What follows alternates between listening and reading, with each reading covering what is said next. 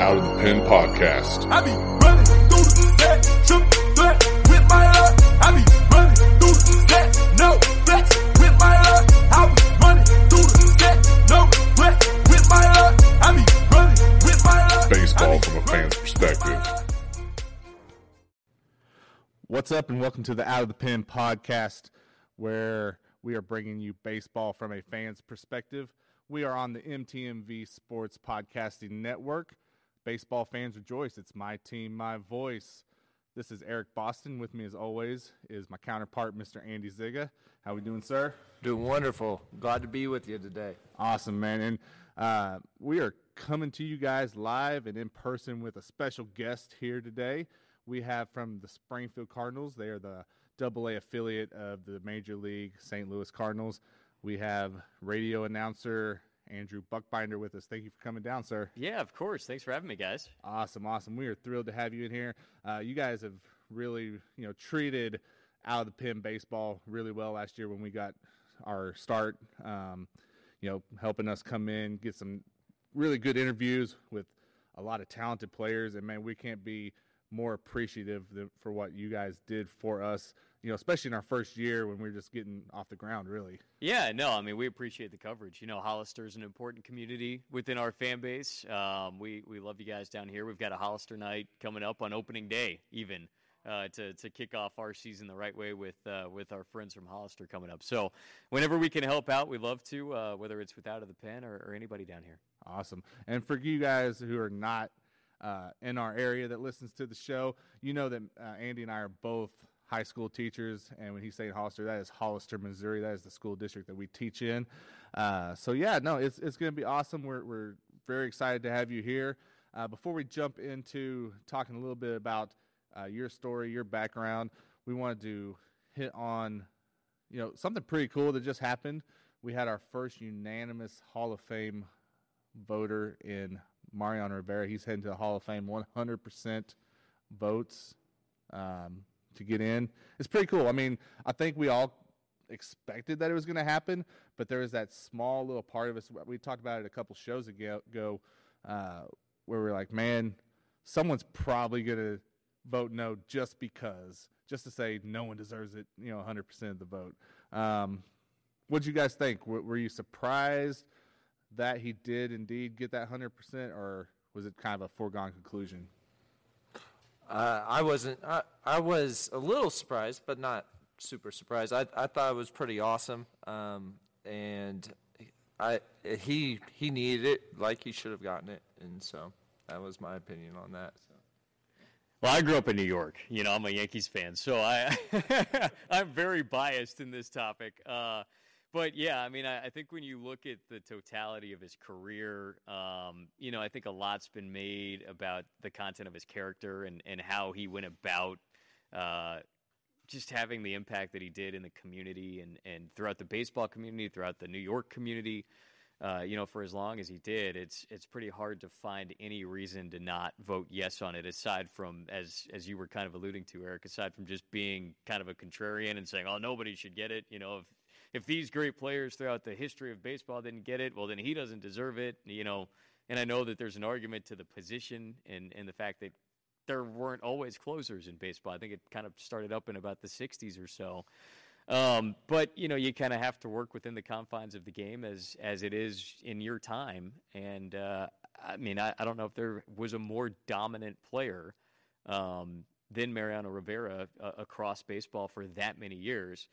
Maybe the only other one that kind of pops into my mind would be another controversial one in Barry Bonds. When you start looking at his numbers and dominance, which obviously is a totally different path to go down when it comes to Hall of Fame talk. But when you consider that, and when you think about maybe those two guys as being the most dominant in the sport for that amount of time, and you look at all of the question marks surrounding the whole Bonds topic, and then you look at Mariano Rivera, and there's not a single question mark across the board.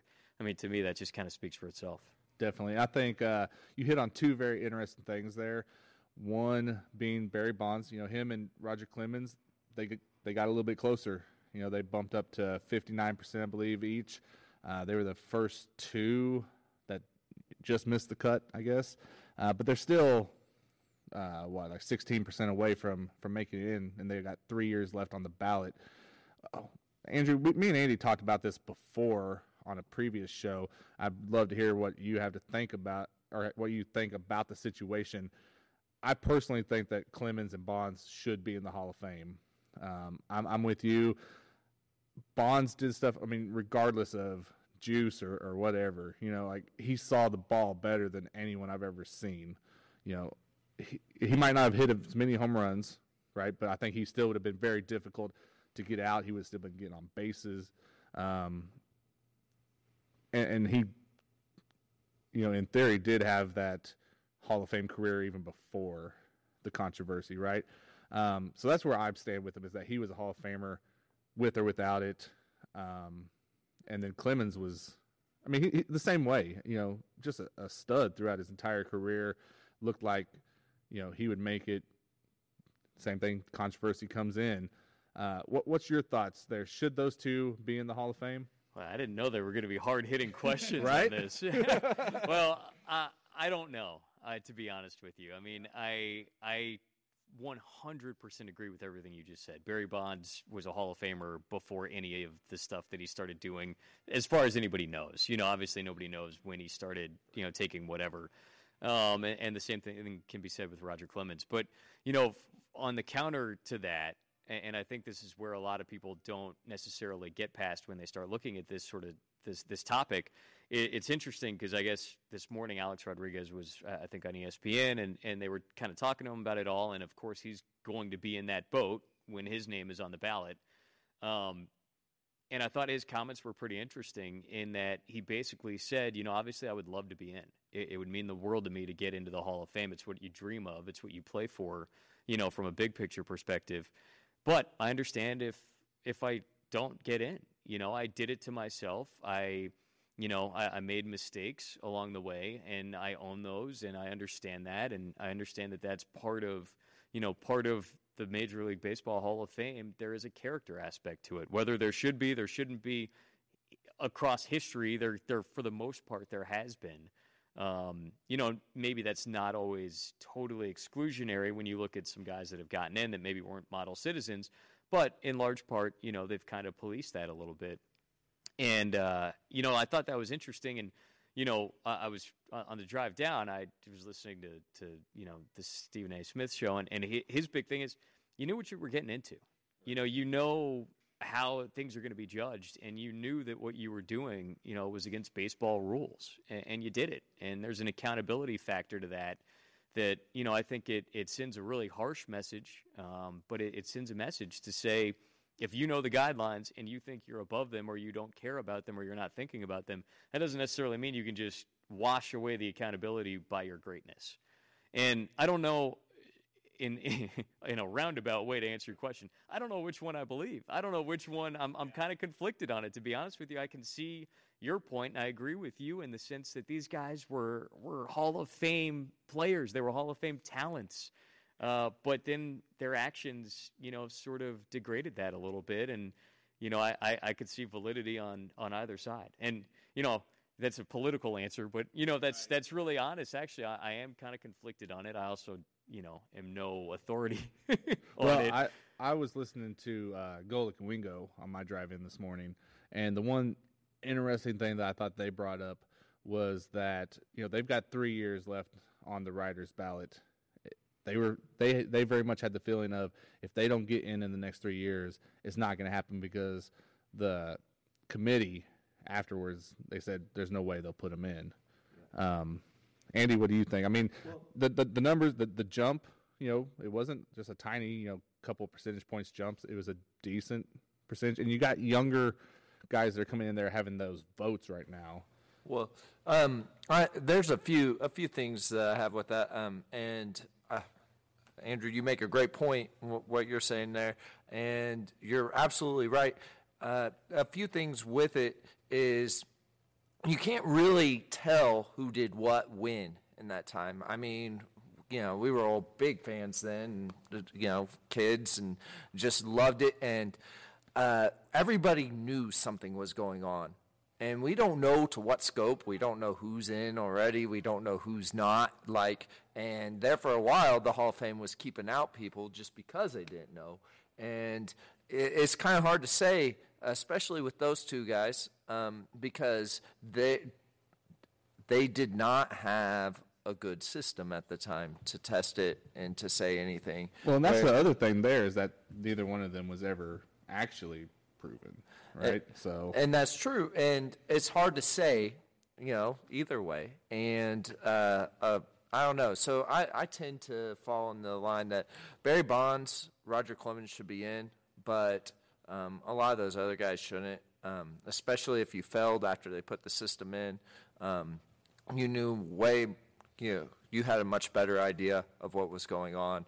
I don't know, but anyway, that's where I'm at. Yeah, it's tricky, and it's almost like in Cooperstown they should have a wing, for this era of baseball that's kind of under that cloud. I mean, there have been other periods of baseball, whether it's the dead ball era or they change the mound height or whatever it might be. But then the counter to that would be, well, what about guys like a Derek Jeter who played throughout that era, and there's never been any inkling of history or evidence or a nod that, or a suspicion even that he might have been doing stuff. Is it fair to kind of stick him in that wing because he played in that time period? And that's where it's a really complicated matter. And I mean, that's why I don't really have a set perspective on it, because it's like whoever brings up what point, I go, oh yeah, I mean, that's a good point. If you had a vote, which way would you go? Oh, you know what? I think I would probably, at the end of the day, I think I'd probably vote for them. I just think they're if the Hall of Fame is supposed to encapsulate the greatness and the history of this game throughout the years, I mean, I think there should be a notation. I think there should definitely be some sort of an indication of what suspicion is out there or what was proven or whatever the case might be. But I do think that this is kind of a pivotal time, because you're about to have guys like Alex Rodriguez, in a couple of years, David Ortiz, both of those guys tested positive. And there's going to be an entire Andy Pettitte. There's going to be an entire generation, so to speak, of players that are going to be Hall of Fame eligible that are going to, have positive tests. I mean, Jason Giambi. It's like, so, but then it's, to Andy's point a couple minutes ago where he said, I don't think all those guys should get in. I agree with that. But then it's, how do you pick and choose? Should Rafael Palmeiro get in? No. I mean, because we don't like him. I like Palmeiro. I'm a Rangers fan. I grew up loving Palmeiro, but I don't know. I think he stepped over the line. I think that he obviously used after as well. But mostly for me, it's about the timeline of when it was, after the Mitchell report or before. But one other thing there, and I don't know. I mean, this is off memory. I could be off. But I believe Jose Canseco claimed something like 80% of people were using. And while he's not a very good source, most of the stuff he has said has been true. And so it's very hard, because it's, even the people that we suspect were perfect, like, for instance, Rafael Palmeiro, I would have never thought he used steroids. I remember Sammy Sosa when I was 13. I remember watching him on the Tulsa Drillers, and I remember thinking, he had to use. And he had to be using. But when it was Rafael Palmeiro, I was like, he is the same guy today as he was 5 years ago, as he was 10 years ago. And then all that stuff came out. I was like, oh. Yeah. Yeah, it's tough. Right. It's tough. Now, I think the other interesting thing that you were saying when you were talking about Mariano was, the specialty of his position, right? And we've got another guy that got in with Edgar Martinez, who is on his last year of the ballot, primarily a DH. And we had this discussion as well a couple episodes ago of, should he be in there? And I was comparing him to Fred McGriff. And I said, if Fred McGriff's not in the Hall of Fame, how do you put Edgar Martinez in there? Because for the most part, McGriff's numbers are on par or better. And Martinez, his entire job was to hit. What are your thoughts with Edgar? Well, I hadn't really thought about Fred McGriff. That's an interesting point. My gut is that Edgar should be in there. I also, for whatever reason, I don't know if it was Griffey or Buhner, who maybe shouldn't be in there, but I was drawn to those Mariners teams. And so I always loved Edgar Martinez. So I mean, I'm guilty sometimes of thinking sentimentally about it too, and I haven't dived into the numbers. So when you start comparing him to other guys, and that's always the tricky part of it too, is when you look across comparisons, and you say, well, if this guy's in, should this guy be in? And that's part of the fun of it, but it's also any comparison is sort of imperfect, especially in baseball where there's so many different factors that go into it that. Now with all of these adjusted stats, I mean, you're realizing just how not apples to apples, a player in a certain ballpark is to a player in a certain other ballpark, or a part of the country versus another part of the country. And, obviously the Kingdom, played a certain way, and, so you take that into consideration. But Edgar Martinez he was the best DH in baseball, and he was one of the best first best DHs, or whatever the best way to put that is, right? Where he kind of defined that position a little bit. Exactly. And you could look at it like, well, yeah, he did, because he wasn't any good at any defensive position, which is probably valid. But I just sort of think he should be in there. And I might just be easy, when it comes to Hall of Fame. But I think if he made that kind of an impact for that amount of time, just put him in. When we took a look, he was a little higher on some of the analytics, believe it or not, than McGriff was, but he was lower on some of the counting stats like home runs and some other things. Yeah, and Andy's more of a numbers guy than I am. Yeah, I don't hide the math guy, over right? here. Exactly. Right. I don't hide it. I let my eyes tell me what to think. And he's a little partial to Fred McGriff, bro. I got that a little bit. And I loved McGriff too. Now, did they play about the same amount of time, or did one play longer than the other? I'm pretty sure Martinez played significantly longer. I'd have to look it up again, but yeah. I mean, they both played for several years. Yeah. So, I want to say though, I think Fred McGriff started a little earlier, but I think the total length of their careers were pretty close, if I remember right. So, yeah, I know it's an interesting topic, and you're gonna, like you brought up David Martinez or David Ortiz. You're gonna see these guys who spent the bulk of their career at DH that you're gonna see that more and more. So you can't leave them out. So I understand that. And especially, and maybe it's fitting that Edgar Martinez got in this year, even though I kind of think, he probably should have been in before. But the way the baseball is changing too, where it's so offense driven and it's so power driven. You look at J.D. Martinez last year and the contract he got for being a dreadful outfielder, but you're an AL team, you can stick him as your DH, and he had one of the best years offensively of any player in baseball, and he could make that kind of an impact as a DH. So to discount and to discredit the position because they don't play defensively, then you look at what J.D. Martinez did last year and how big of a piece of that world champion lineup he was throughout the entirety of the season. It's like, how do you discount that? Right. Well, and pushing Mookie Betts for an MVP award. Yeah, no, I get it. It's it's going to be tough. It'd be tough to leave that out, and so you're convincing me a little bit more that I might have been wrong about Edgar Martinez is what I'm doing right now, and I'm trying to save face. Well, you know a whole lot more about it than I do, so I'm just going off just passion over here for Edgar, who was my boy. I was a little off on that. McGriff played 19 years and Martinez 18. Okay, right, but it was about close. The same time, yeah. Almost the exact same, like 86 to 04 and 87 to 04. Wow. So I thought McGriff hung on longer. Like, I remember him with Tampa, and he kind of kept bouncing around a little bit towards the end, and I forgot that Edgar, I guess, was still up in Seattle at that time. Yeah. The whole time. That's crazy. Yeah. So the other guy that got in, Roy Halladay, I think, I'm pretty sure he was one of him and Mariano, if I believe, were the two that I had said that's first ballot guys. Is fitting. We talked about during, the early 2000s how Doc was just one of the most dominant, if not the most dominant pitcher, and obviously with him passing in 2017, it was I don't know, just a fitting thing for baseball to do to have him in there on the first ballot. I don't think that anyone's going to argue that he wasn't deserving. You know, you might have someone that says, well, they did it because he did pass away. But I don't think that's the case at all. Would you guys say anything about Doc? I think Doc has to be in there. And you look at some of the old school, maybe they would say, well, maybe not first ballot, but if he's in there, he should be in there. And so, and I think it's important to get him in there. So, I agree. I think if you're a Hall of Famer, you're a Hall of Famer. You know, I understand the sanctity of a first ballot nomination, and I get all that and the historical context that lends, and you know, obviously that's a huge honor.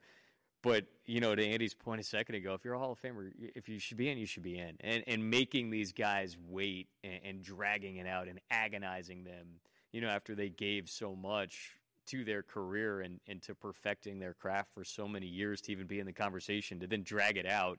I mean, those videos of I saw the two at least with Edgar Martinez and Mariano Rivera getting the phone call, and the emotion that they both have about it. It's like, you know, why make somebody wait 10 years? You know, like an Edgar Martinez, and I get that there are things to debate and things to flesh out with it, but you know, I mean, why put somebody through that? Either they are or not. Yeah, yeah. It's not like he got any better, you know, over the last 10 years. You know, the body of his career is the body of his career, and you know, I mean, Harold Baines, you know, like that's a different story, but it's the same thing. It's like he didn't make it all those years, and now they just kind of put him in. And, yeah. What changed? His numbers didn't change, you know. I mean, and maybe there's historical context to it, or how we look at the DH has changed, and you know, I understand. Obviously, it's not in a vacuum, but you know, if you're just voting against somebody because you think, oh no, he shouldn't be a first ballot, I think that's maybe contrary to the larger point of honoring these guys for the work that they did over 15 to 20 years. And I like to throw out just random stuff that probably shouldn't even be said. So with that, are you surprised that first time on the ballot that Rick Ankiel didn't get in?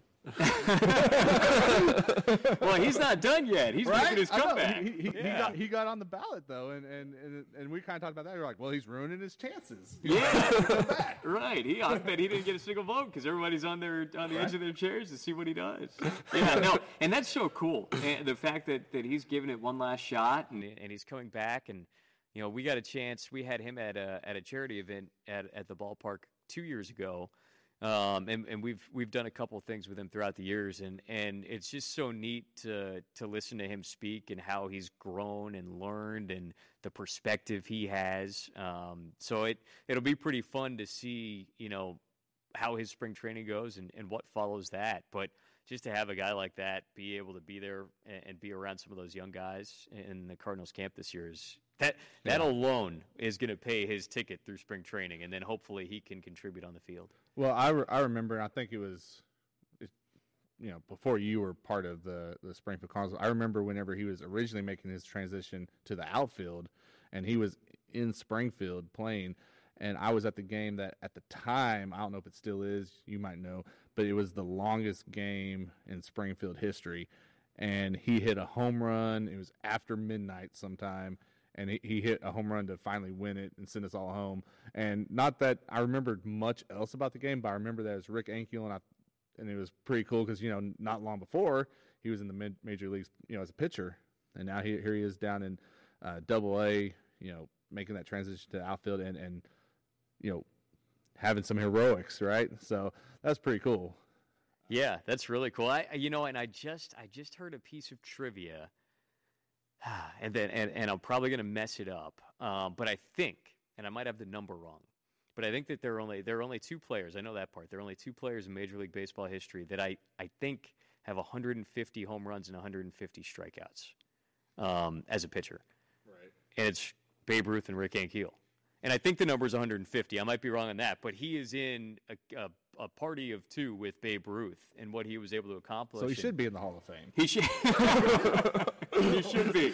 It's him and the Babe. Right? Oh, right. So, yeah, no, that, you know, Hall of Fame stuff, it's going to be awesome. You know, the ceremony is going to be great, I'm sure.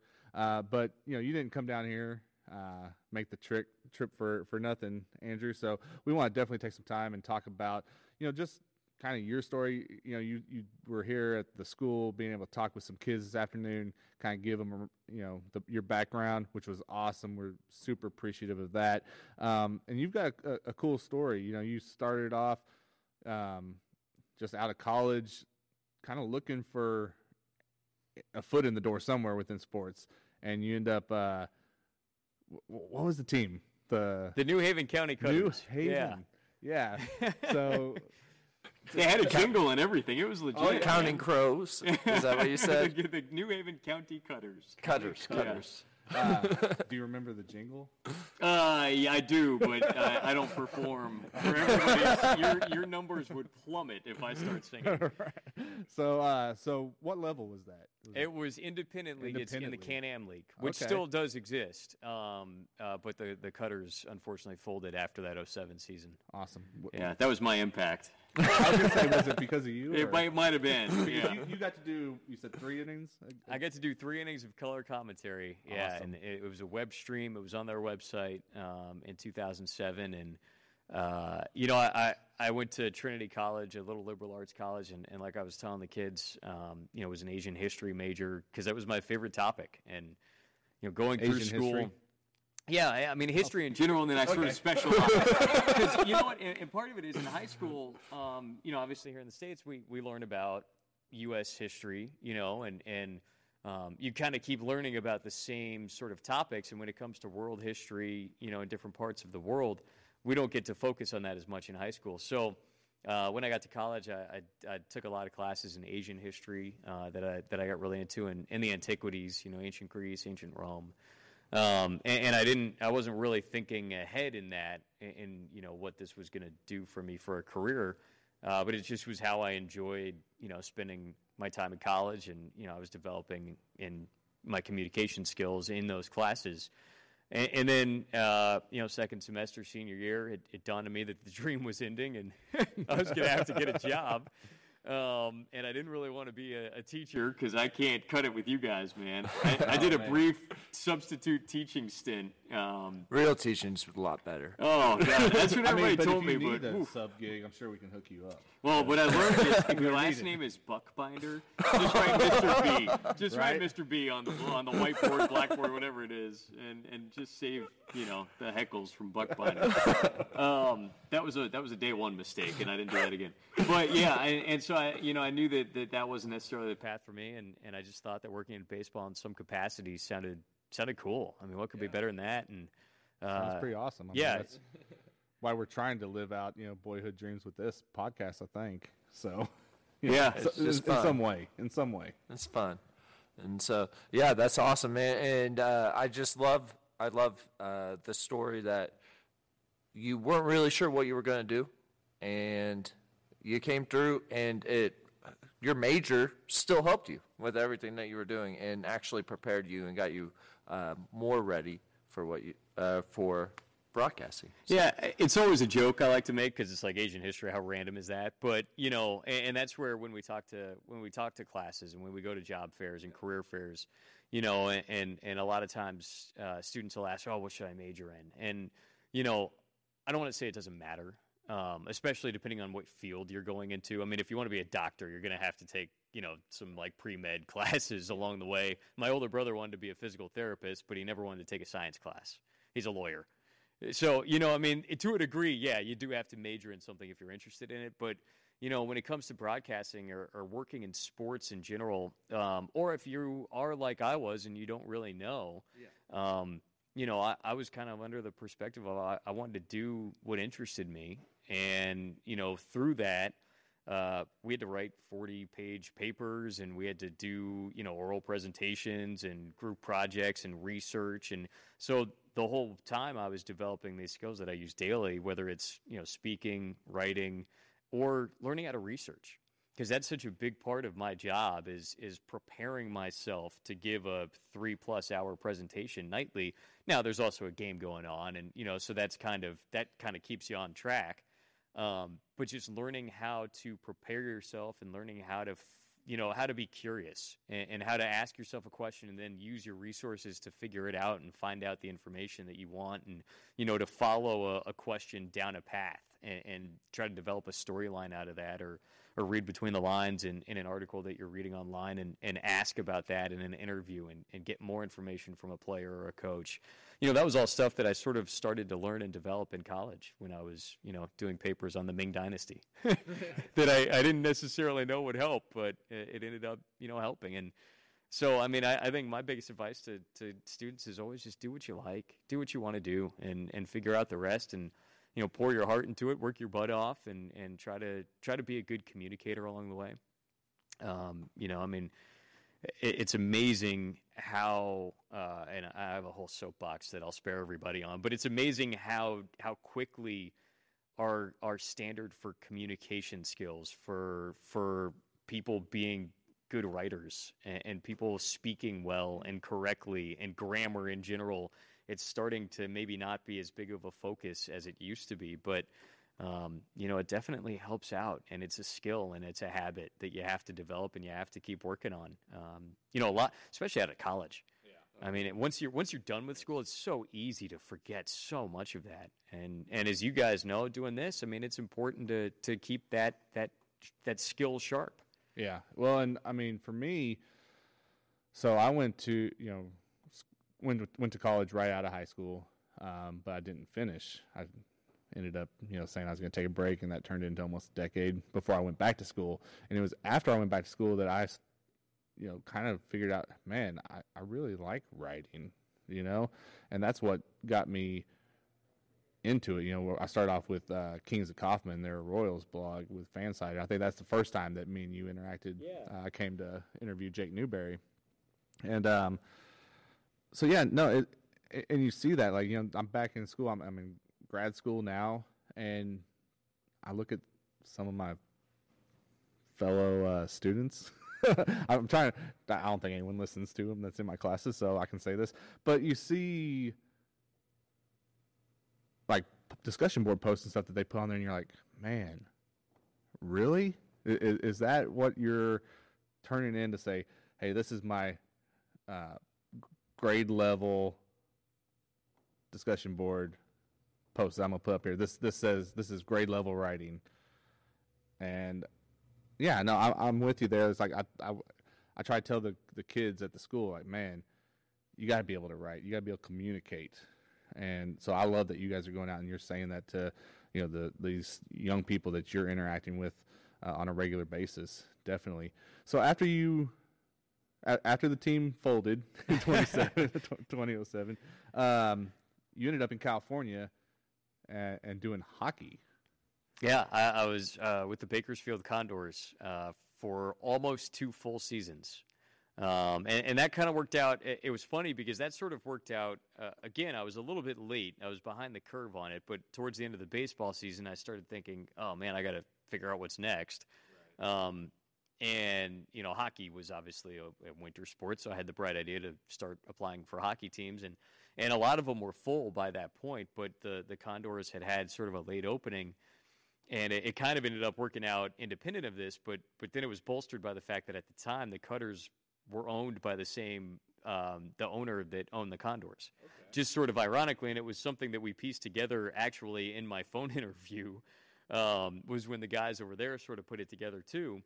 And so at that point, that really helped, kind of seal the deal for me. And so, yeah, I went out there and, was thrown into a bigger role than I initially thought, because our communications department with the Condors, we had a PR director and a broadcaster, and they both actually ended up leaving for other opportunities about 2 weeks into my tenure on the job as an intern.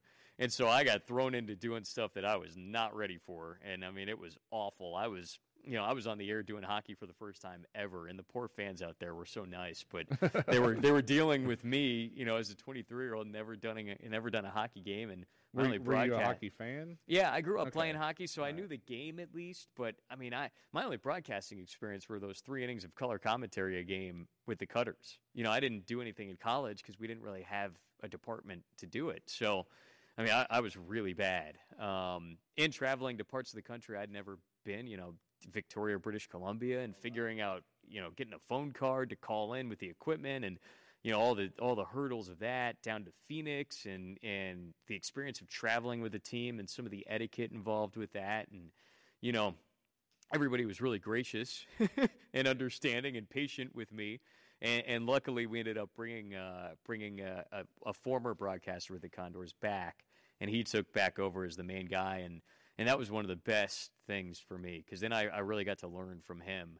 And that's where, in this career, I think what I've found, at least, and what I think a lot of people find, even if you go to a broadcasting school in college, you really learn, particularly if you're going to work for a team, you learn the job through internships and through working for people and through working for organizations. And that's because we do so many other things, whether you're writing ad copy or press releases or, selling sponsorships or ticket packs or whatever. And then you get to call the game at night. And that's just the reality of broadcasting in the minor leagues. And so that can really rock your world. If even if you came out of, the Newhouse School in Syracuse and you might be polished on the air already, there's a lot more that goes into it. You're pulling tarp, back and forth all day and doing all these different things that can definitely be a bit of a shock to the system until you kind of get in there and learn the ropes. Realize that's the way it is. Yeah. And you know what? What I've found and what's always helped me is embrace it. I think a lot of broadcasters sort of ruffle away from that a little bit because they kind of see it as, well, this isn't helping my broadcasting career, but it really does. Because it gets you more ingrained with your organization. You know more about what's going on. And then also there's a really good chance that next opening, whether it's the next level or a bigger city or a place you want to be, there are going to be hundreds of people applying for it. And there's going to be more than just you that sounds good. So what else can you do to separate yourself as a full employee and as a full asset to the team? And a lot of the time it's going to be, some of the other experience that you've gained. And so if you embrace it and if you enjoy it and if you look at it as an opportunity to grow, it can really be a fruitful career. I love the business side of it, and I love being a part of the office and being a part of our team. And we also have a pretty special group in Springfield that I get to be a part of. But, I don't think I would enjoy just doing the games and not having anything to do all day. I would go nuts. I'd be bored. I'd be a more prepared broadcaster on a nightly basis. Yeah. But I love that interaction, and I love getting to be a part of the community in a bigger sense than, just doing the games. Yeah. And it seems like you've kind of settled in here with Springfield. You're going into your 7th season, correct? Yeah, that's crazy. Yeah. It's been 7 or 6 so far, yeah. How does that compare with, the typical minor league broadcast? It seems like on the surface, like it's pretty good tenure. Yeah, it's definitely a tenure I'm proud of. Yeah. And I think it's funny because you can look at it kind of like the Crash Davis effect of, you're the home run, record holder for the minor leagues, and does anybody really want that? Because it means you never got to the big leagues, of course. So, there's that element, but when you look at the Texas League, there are guys that have been with their teams for 25, 30 years from a broadcaster perspective. And I think it depends on what you want for your career and what you want for your life. And I don't think there's any one of us that would say, that we don't want to be in the big leagues. But, along the way, what are you prioritizing? And for me, I'm married and we love Springfield, and my wife's got a great job. And, it's the best place that we've gotten to live throughout my career, in the totality of the situation. It's just such a good opportunity. It's not Midland. It's not Midland, right? Yeah. I hope nobody in Midland's listening in. I love you guys out there, but yeah, it's not Midland. And, you don't. So rarely do you get to pick where you go, and I guess you get to pick in the sense of you don't have to apply to every opening. But I remember when I applied to Springfield, I looked at it and I'm going, oh man, the Cardinals own their AA team in Springfield, which is it looks like, from that perspective, I'd never been here before, but I was like, it looks like a cool city. I knew Jeff Levering, who was in my role before me, is now with the Brewers.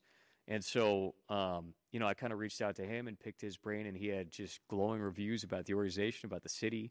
And there's so many situations in minor league sports where things are sort of imperfect, whether it's maybe you don't love where you live, or maybe you love where you live, but your job isn't great, or, the organization doesn't value the broadcast, or they, whatever the case might be. And so I really don't, I really try not to take what I have for granted here in Springfield, because it could be a AAA opening, in Nevada, for example, that's affiliated with the Mets or whatever, and it might not necessarily be a step up. And I think in a lot of cases there's a handful of opportunities that I would consider better than what I've been fortunate enough to have and kind of carve out here in Springfield. So, can we ask? I mean, do you have those aspirations to go beyond the AA level? I mean, you kind of said that there's not anyone in the Texas League that wouldn't want to be at the major league level. I mean, is that something that you have as a goal for yourself, that you want to get up there, or you kind of feeling like I'm in a good spot? I think both, to be honest with you. I mean, that's kind of, we're back to like my Hall of Fame answers. Just total cop-outs. But no, I think it's both because, I'd love to get as high as I could get, just as from a professional aspiration standpoint. But I think it would still have to be the right situation.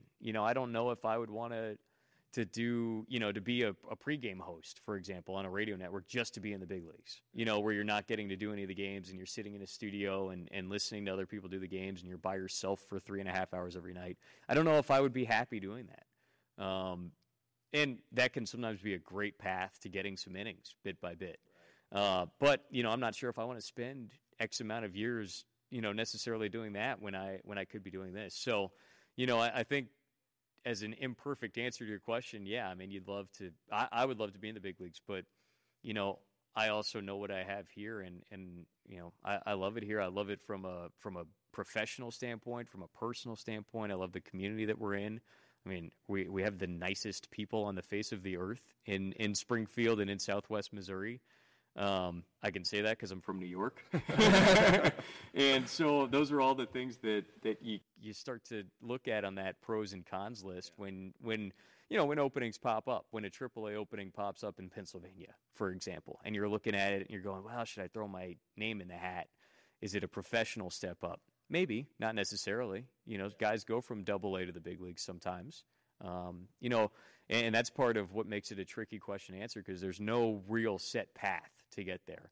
Whether it's a guy getting hired from, the Brewers hired a guy from the University of Nebraska a couple years ago to be on their team. A lot of guys get hired from doing a pregame, show or something, being a part of that booth in some capacity.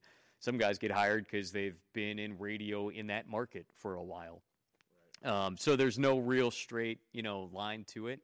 I know I just saw a tweet the other day, which is awesome, but Tommy Thrall, who I've never gotten the chance to meet, but he was the broadcaster in Pensacola for years, and he just got hired by the Reds, their parent team, to be in that booth. And they're going to have some overhaul coming with Marty Brenneman retiring after this year. So I don't know I don't know what the nature of that job is going to be, but he's going to be, a part of their broadcast team, and certainly I would think have an opportunity to maybe pick up some of those innings. So, I don't think you can ever chart the course, but what I try to do is not treat any stop along the way as a stepping stone, and really try to settle in and enjoy every phase of the career, whether it's 3 years or 30 years. Right. Well, I mean, when people end up, in this area, around Springfield, you hear that a lot about how they enjoy the people here.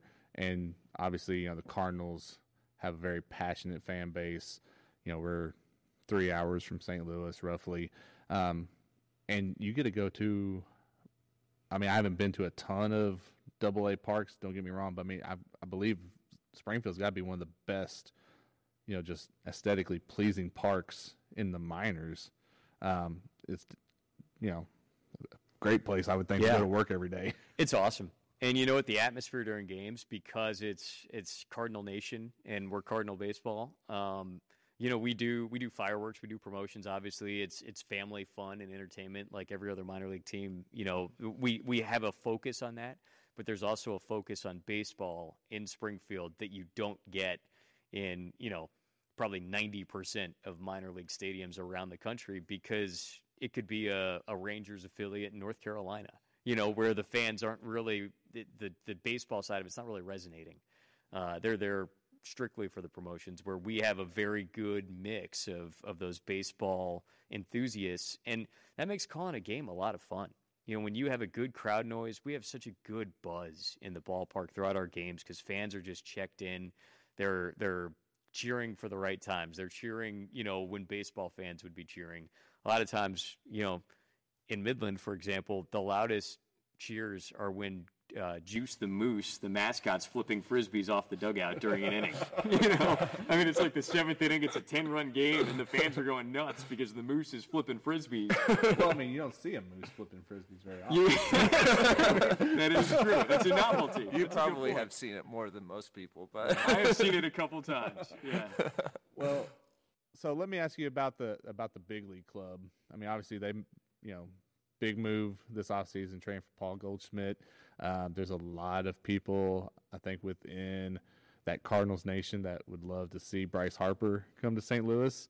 I mean, well, at this point, what are you expecting out of them? You know, you've had the Cubs that have been, you know, right up there competing, you know, obviously winning a world title a couple of years ago. You got the Brewers that are on the uptick, just falling short of the World Series. What do you think that St. Louis is going to be able to do this year? Well, and the Reds have gotten a lot better over the past month or so too, with some of the moves that they've made. They just got Sonny Gray, and you know they got Puig and Kemp from the Dodgers. So, yeah, the Central is going to be tough.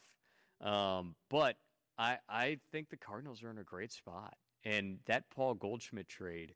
I mean, I didn't think, and I know nothing for the record. I am as big of an outsider as anybody.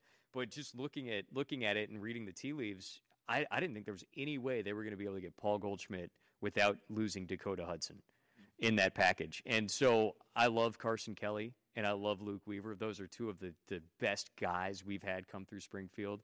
And I really still think they've both had, obviously, some speed bumps along the way. But I think with a consistent opportunity in the big leagues, both of those guys are really good big leaguers for a really long time.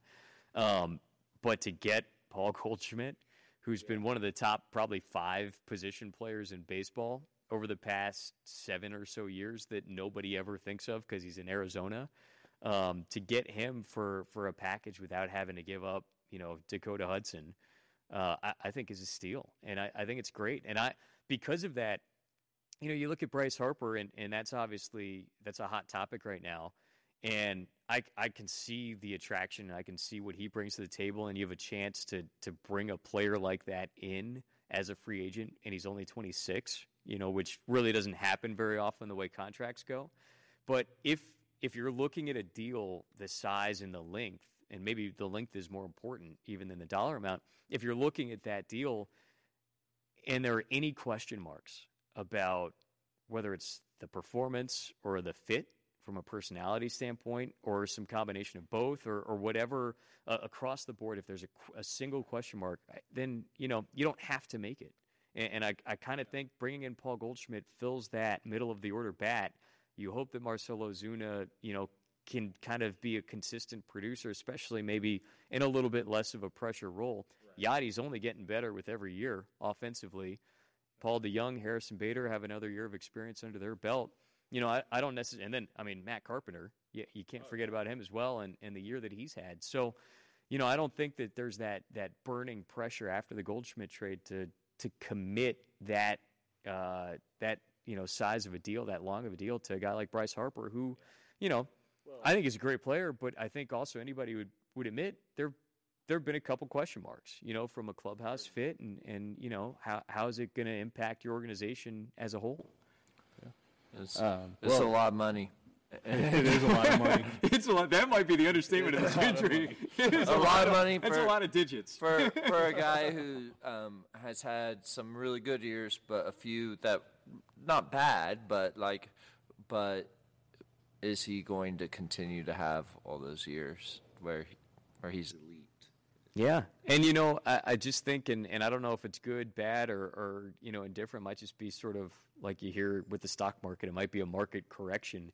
But you look at free agency, and you look at you have to, I think, take every year in a sort of a vacuum of the market, you know, standard, and the deals that you're hearing that, you know, that Harper and Machado we're supposed to have gotten are kind of out of alignment with how the market's been. So it's like, why, if you're a GM, if you're an owner out there of any team, why are you drawn to be the one team that's willing to kind of go against the market trends and give this guys a deal that, the market might not necessarily suggest is the best move? Well, and I think with that, the report is that the White Sox offered Machado 10 years, 175, and I mean was it 10 or 7? Was it 7? I think it was 7. Okay, maybe it was 7. Yeah, but either way, Either way, that's a lot of money. That's a lot of money, It's a but lot it's of also money, a but far it's cry also from what he. a lot yeah. less than what people were thinking. Yeah. Oh yeah. Because whenever you're talking about that, the report is that Harper turned down $300 million from the Nationals. So obviously he's looking for $350 plus. I mean, you're talking about half that money. Is Harper going to have anything over $200 out there to him? I don't know. It's interesting, but I think you're right with Goldschmidt. It was a smart move for St. Louis. He seems like a St. Louis guy. He's the closest thing to Pujols, I think, in the game, and they've been trying to fill that void since he went to the Angels. So it's going to be very interesting to see what they do. I think you're right. He's going to plug in to that 3-hole, maybe let Ozuna, come in and hit cleanup and maybe bounce back a little bit this year because it was a little bit of a struggle last year for him. So no, it's going to be very interesting to see what the Cardinals do. You're around these minor league guys all the time, right? At the AA level. Give us one name that maybe no one's talking about at the moment, but could make an impact in the big league on the big league roster this year. Oh gosh, that's a good question because it's tough to pick one. I might go. More. I don't care. I might go. So there are 2 from last year that really had kind of breakout seasons with us in Springfield. One is Lane Thomas, who's an outfielder.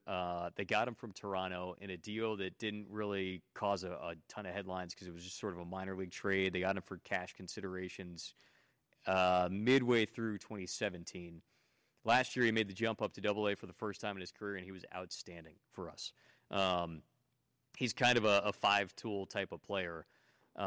He's got a lot of power, and he's only going to keep developing physically and from a mental side, with an approach perspective. So I think, he'll be in Memphis this year for sure, I would think, and he could definitely play a role. That outfield's pretty crowded in St. Louis, so, it'll kind of come up to an opportunity. But I think Lane is definitely probably somebody who's not maybe as at one of those household prospect names, but is really going to play himself into that top prospect status. And another one's Tommy Edman, who is a middle infielder. He's been with us. He came up in 17 and had just a phenomenal year last year. He set our all-time record for a longest on-base streak. It was 31 games, I think, 32 games. Switch hitter. He's really good defensively. He just gets on base, and he's a smart player. He's a Stanford guy. And I think that he could be one that might get a chance over the summer. I don't believe he's on the 40-man as of right now. But over the summer, I wouldn't be necessarily surprised if things shuffle around on the 40-man because he sort of is that perfect Greg Garcia type of player that you can slot in a whole bunch of different positions. He's going to give you a quality at bat, and he's also fast. He stole over 30 bases for us last year. So, he could definitely be one that finds his way into some role up there in the very near future. Awesome. I think that has all my questions. Anything that you got for Andrew? I had a few questions. First, has there ever been a time that you've been on air and you just had to you feel like you kind of had to fill it and you don't have much? Like, are there some games that are just harder to fill? Yeah, absolutely. And so what do you do in that situation? Like, you just, I don't know, make it work or? You know what's so funny, and I think a lot of broadcasters could probably relate to this, is the days that you feel really good going into a game, you end up stinking. And the days that, maybe you got into town at like 11 a.m. that morning and you took a quick nap around lunch and you got to the ballpark and you're totally like a zombie all day and you're filling out your scorebook and left field is right field and you just can't get anything right. And then the game starts and it's great. So, I mean, a little bit of it is tough to figure out. there are also some days where you don't necessarily get to prepare as much as you would like because other things happen, whether it's raining and you're pulling tarp all day, or, it's a busy media day, or life, which I try to find a little bit of time to fit in as well. So, there are some days where you kind of go into broadcast and it's like going into it's like the closest thing I can relate or describe to that is showing up at a test that you didn't study for and just feeling like you're kind of like, proverbially naked in the room, and you don't have all your tools. And sometimes that can be sort of daunting, but I think the biggest challenge for me is to avoid just falling into bad habits on those days. To where you kind of shut your brain off and you're just on cruise control and you're calling every play the exact same way, and it's the 50-second ground out, in the week to the second baseman, and you say it the exact same way and you describe it the exact same way, and you're not challenging yourself to Try to get better. And, it's funny because I kind of feel the same way sometimes with teaching math because I just get into it. I'm like, I know this. I'm just going to show it, and it just makes it so boring. And it's like I can't you say the keep from same that? thing, Andy, with being in special education. I can't say the same thing. Oh, every day is It's exciting. different for me. I bet. Well, I bet. not always exciting, but different. Yeah. So. Yeah, but sometimes it would just be easier to just put some problems up there and move on. So, Yeah, but- because everybody has that, Yeah. and that's what's so amazing to me. It's so easy to be at home on Twitter or whatever and critique, Joe Buck and critique these guys who are in this national spotlight. I remember reading an article. I'm a big Ian Eagle fan because I grew up a gigantic Nets fan. And, he was the play-by-play guy for the New Jersey Nets, and then, Marv Albert kind of took over a couple years. But anyway, so I remember reading an article about Ian Eagle and his schedule in the overlap between college basketball and I guess it was the overlap between the NFL and college basketball starting up, or it was something. Right. And his schedule was crazy.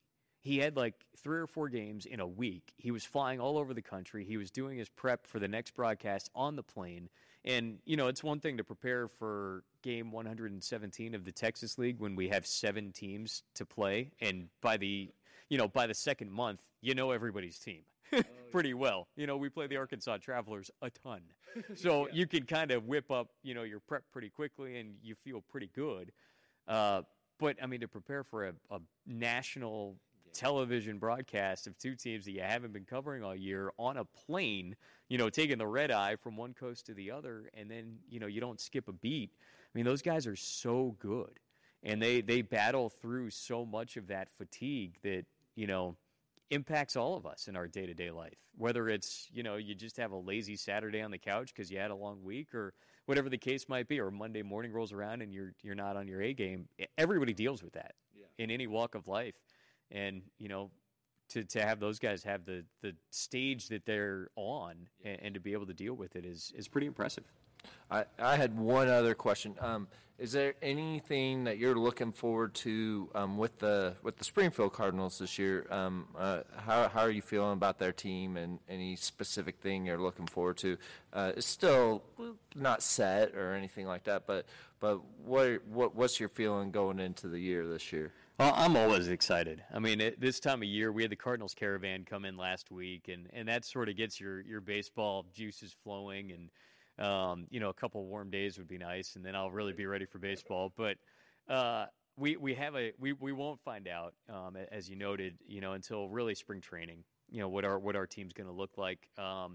We might. There are some pretty exciting young players that are coming through the system that might get pushed up to AA because they've been that good.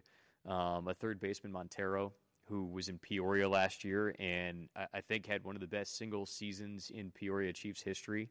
I believe he was 20, maybe even 19 last year, and he ended the year in Palm Beach. So he might be heading our way at some point, just kind of guessing. But what I am excited about that I know of is we have a new coaching staff, And, I always miss our former coaching staff because you get to develop such good working relationships with those guys. And our manager the last 2 years, Johnny Rodriguez, was fantastic to work with. Our hitting coach, Joe Bell Jimenez, who will be in Memphis this year, is one of the best people that I've ever gotten a chance to work with. A terrific hitting coach as well. But it's always exciting, too, to get a new staff in and develop new relationships. And so we're excited. We have a new manager this year, Joe Krusel, who's been with the Cardinals for, I believe, 11 or 12 seasons in a lot of different roles. A new hitting coach, Brandon Allen, who played in the big leagues for I think parts of 4 or 5 years, and our pitching coach, Darwin Morero, who's coming back for his second season. So, it's always fun to get to work with those guys and get to know some new people within the organization that bring a lot of new experience, to the table and bring some different perspectives and to get to learn from a new crop of coaches and get to know those guys is something I always look forward to every year. Yeah. Awesome. Well, Andrew, thank you so much for making the trip down here and being on the show with us. Before we jump off, if people want to follow you on social media or just keep track of what you have going on, where can they do that? Yeah, I'm a bad tweeter. I must admit. I don't tweet often, and when it is, it's normally a picture of my dog or a sunset at a ballpark somewhere. But my Twitter handle is @Buckbinder, BuchBinder.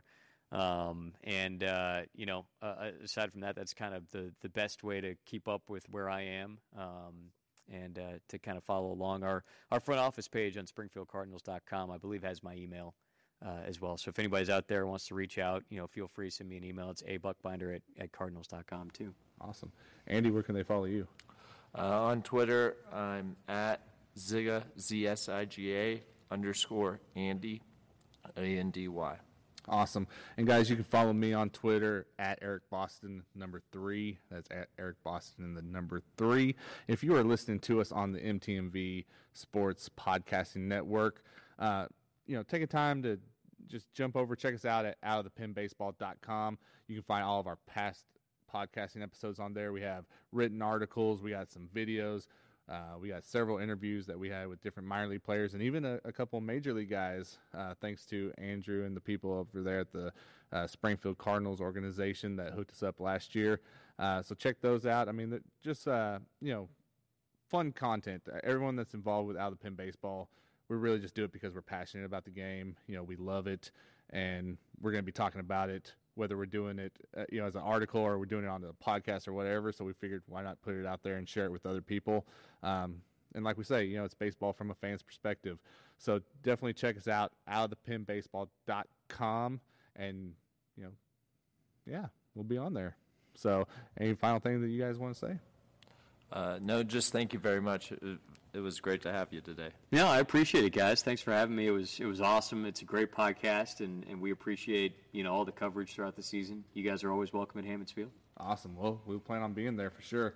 So, all right, guys, we will be with you in a couple of weeks, and we will be catching back up on Andy's series of topics. I'm not sure which one we're going to dive into, but I'm excited to find out. So make sure you tune back in 2 weeks, guys, and we will talk to you then. I be running through the set, triple threat with my luck. I be running through the set, no flex with my luck. I be running through the set, no flex with my luck. I be running with my luck. I be running with my luck. Baseball fans rejoice. It's my team, my voice. For the most baseball coverage on MTMV Sports, tune into the Out of the Pen podcast every other Friday night. Join me, Eric Boston, and the rest of the Out of the Pen baseball team as we bring you interviews, discussions, and the latest happenings from around the baseball world. It's the Out of the Pen podcast. Check out our website at outofthepinbaseball.com, where you always get baseball from a fan's perspective. Want to stay up to date with Yankees baseball? Listen to Bronx Bombers Beat with me, Nate Shelton, every Monday, right here on MTMV. Sports fans rejoice. My team, my voice.